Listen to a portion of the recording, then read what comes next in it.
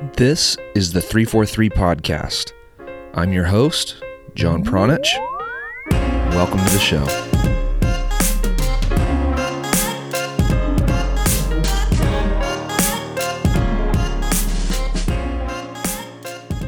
One of my favorite things to do is record evergreen articles from the 343 library. But instead of continuing to do just that, I'm going to start expanding on the articles and providing additional thoughts, information, and even start asking you some questions too. Today, I'm revisiting the topic of player development and presenting Gary Kleiben's article, Quality Pro Player Development or Recreation. People don't know the difference. Now, this topic can be polarizing. On one hand, people want American professional teams to do well. People also want the senior national teams to not only be competitive, but to be dominant. And if a team fails, like the U.S. men's national team did in 2017, when they were eliminated from the World Cup qualifying, people cite things like problems with player development and lack of this and lack of that. And that is evidence of the desire to have high-quality players, which requires high-quality player developers and high-quality player development environments for that type of work to flourish in. But on the other hand, when people attempt to perform their jobs with the idea of producing high-quality professional players in mind, they are often ridiculed, outcasted, and interfered with. These talent developers are often told that they're being too hard on kids, or that they're taking it too serious, or that they're harming the players' development by making them specialize. And in American youth soccer, we are fed the unfortunate message that winning doesn't matter. And we have an anti-competitive system which lacks merit-based advancing mechanisms, and that is a big hindrance to us. So as you can see, this discussion of professional player development / recreational player development presents quite the paradox, and it creates a lot of room for discussion. Do we want to produce successful players? Do we want to produce successful teams, or do we want to keep things recreational? Understanding the difference between those two environments is important, and Gary's article shed a lot of light on the topic. So that is what today's episode is all about. Before we get into the meat and potatoes of the topic, I'd like to tell you about two programs that 343 offers. One is for ambitious soccer coaches, and the other is for parents and players that are looking for a solution to the personal training problem. So if you are a coach, chances are that you are looking for a proven possession-based methodology to study and a proven practitioner to learn from. 343's premium coaching membership program provides just that. This program doesn't just show you how possession soccer can be played in America. It shows you how you can use the same gold standard training methods to help your teams play that too. Real footage of real practice sessions and real games allows you to see and hear how Brian Kleiben has repeatedly built some of the strongest youth teams in this country over the course of the last decade. With your membership, you also get ebooks, audio interviews, and additional support from the members-only forums to assist you in your coaching development. To learn more about the benefits of the 343 Premium Coaching Membership, you can visit 343coaching.com. Once again, that is 343coaching.com. All right, parents, it's your turn. Parents, you want what is best for your player, right? Well, a lot of parents are looking for better and a smarter approach to personal training. The 343 Masterclass will provide exactly that with its simple, powerful, and affordable all-in-one solution to the individual player development problem. In fact, we use the stories and the examples of the professional players and families that we've worked with, players like Uli Yanez and Alex Mendez, to demonstrate how this unique approach to individual training and mentorship can help you and your player get the most out of your valuable time. To learn more about this exclusive online course, you can visit 343masterclass.com. Now, at the time of releasing this episode, the course isn't open yet, but enrollment will be open soon, and the people that are on the priority enrollment list will be the first ones to know about it and have the best shot of getting in. So make sure you're on that list so that way you don't miss the window where the course is open. That's 343masterclass.com. Now on to today's topic, quality pro player development or recreational. People don't know the difference. Gary wrote about this in 2013. He wrote about this 4 years before Efrain Alvarez signed his first contract with LA Galaxy. He wrote about this 5 years before Alex Mendez was recognized as Best Male Young Player of the Year by U.S. Soccer. Gary wrote this 7 years before Uli Yanez made his U.S. men's national team debut. And what do all of those players have in common? They were all brought up in an environment that was intended to produce professional players. That was always the goal. From the time these guys were 8 and 9 years old, they were working to someday become a pro. Now, this environment was unique. This was different than so many other soccer environments, so many different club soccer environments that you can think of. These guys were pushed to be pros, designed and built to be pros. And a lot of people take issue with that. And I'm sorry to point out, a lot of people also don't produce professional players of this caliber.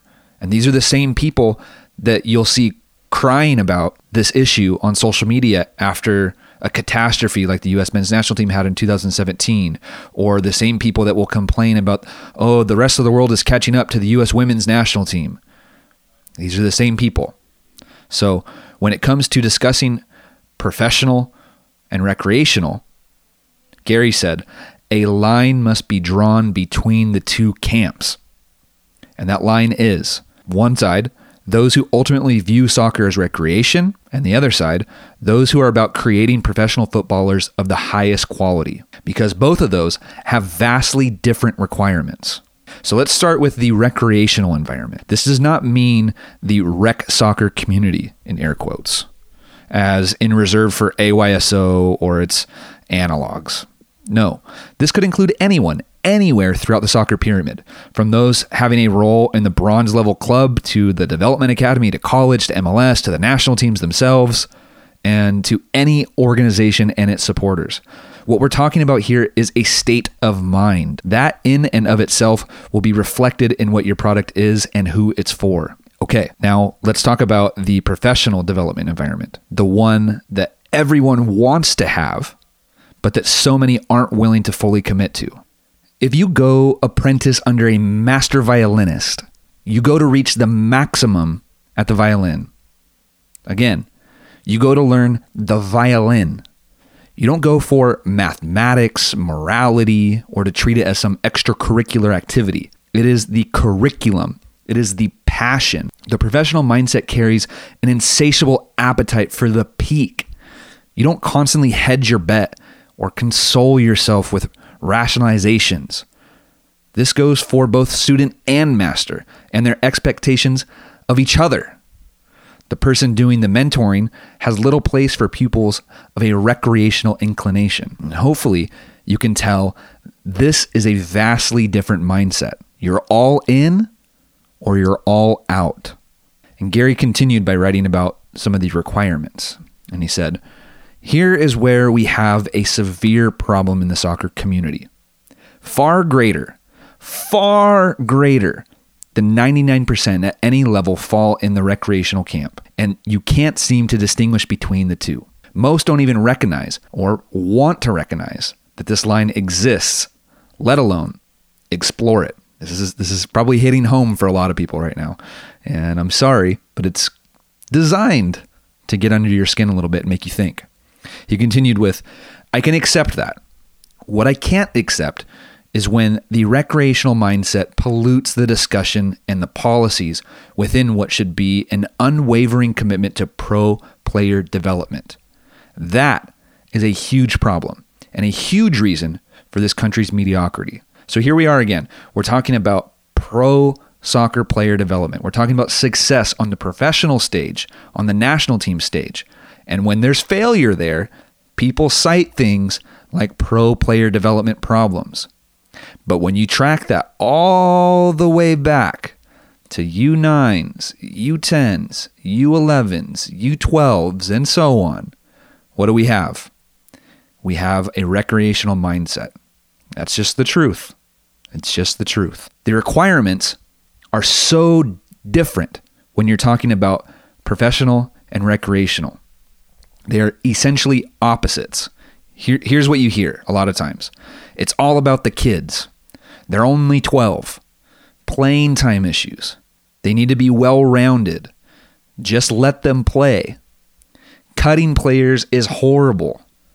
Winning over development. Referees this, referees that. Oh, here's a good one. Unlucky. Don't run up the scores.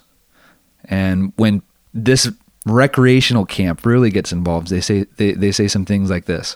Mourinho's a piece of garbage, or Suarez is a piece of garbage. They also say things like coaches should shut up on the sidelines and just sit down. Let the players figure it out.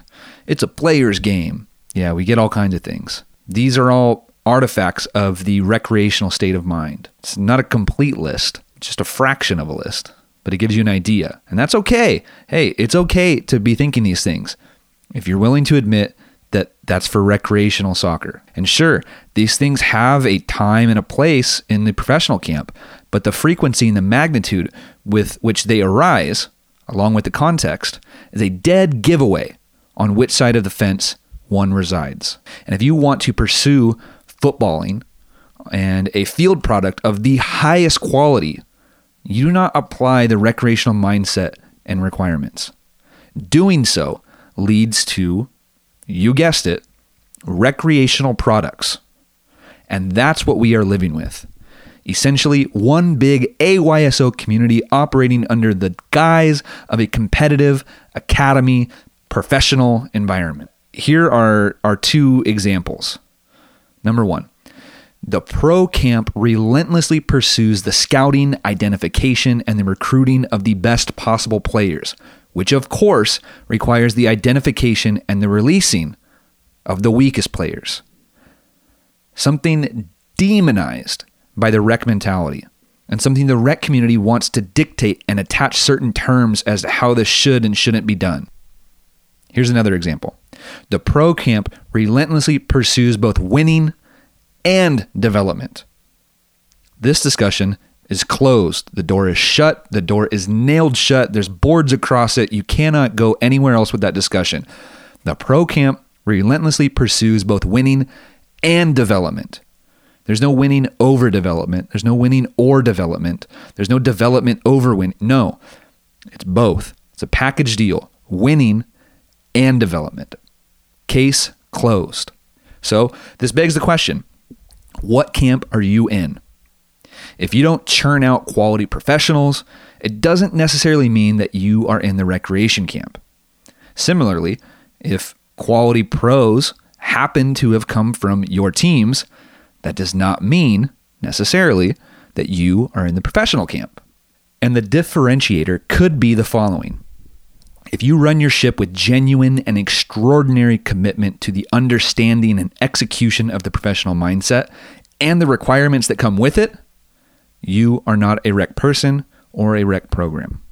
But here are some key takeaways. There exist two camps. One, those who ultimately view soccer as recreation, and two, those who are about creating professional footballers of the highest quality. Both have vastly different requirements. And since far greater than 99% at all levels are in camp number one, whatever few camp number two people still exist have enormous pressure to conform and to pander to the camp number one mentality. And what do I mean by that? People in the pro footballing mindset are forced to dumb themselves down, to not aspire to their goals, to not push players to their maximum potential, which creates just a whole bunch of mediocrity. Now, this article opens the door to start discussing many other things. Who is responsible for selecting players? Who is responsible for selecting coaches? Who is actually responsible for developing players that we see on professional rosters? Who is responsible for creating teams? Who's responsible for teams advancing to the first division or being kicked out of the first division or leagues being shut down? All kinds of different stuff that we could talk about here, right? One of the more important ones that we'll definitely talk about in the future is if a club, a youth club, doesn't have a professional team, why would they ever want to create professional players? Who are they creating players for? All questions that need to be answered. But before we start diving into those topics, I think it's important for everybody to just pause and think about what camp you are really in. Do you want rec soccer Or do you really want to see this country produce top-level pros? And are you willing to sacrifice that comfortable, cushy feeling that you get from being in the rec soccer camp to be put in the cauldron of the pro soccer camp? We'll cover more about this topic and other topics in the future, so make sure you are subscribed to the 343 podcast by searching 343 FM on whatever podcast provider you are using. You can also provide your thoughts about this episode and future episodes or past episodes, or just go on there and just unleash on us for whatever reason you want to. You can do that in the comment section of any episode on 343coaching.com. And while you are there, you can also find all of the info for 343's premium coaching membership program that I spoke about at the beginning of the show. Once again, you can find all of that at 343coaching.com. And don't forget, parents and players, you can get a dose of 343's pro player training and mentorship and that mentality that we used to build players like Uli, like Alex, like Ephra. You can get a dose of that with our new course offering at 343masterclass.com. Once again, that is 343masterclass.com. All right, that's it for right now. I just threw my hands up in the air. I'm done. Thank you so much for listening, and we'll catch you guys here next time on the 343 podcast.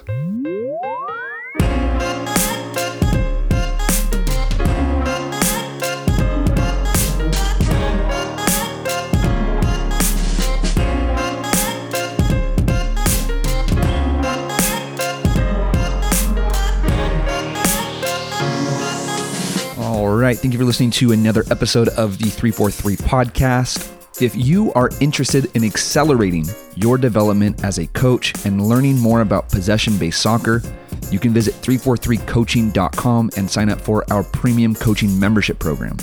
That is where you will get access to video, audio, and ebook lessons that will help you reduce your trial and error time by showing you the methods that have been proven to work in the American soccer environment. You can visit 343coaching.com to learn more about our coaching programs. Once again, that is 343coaching.com. All right. Thank you for listening to this episode of the podcast, and we will catch you next time.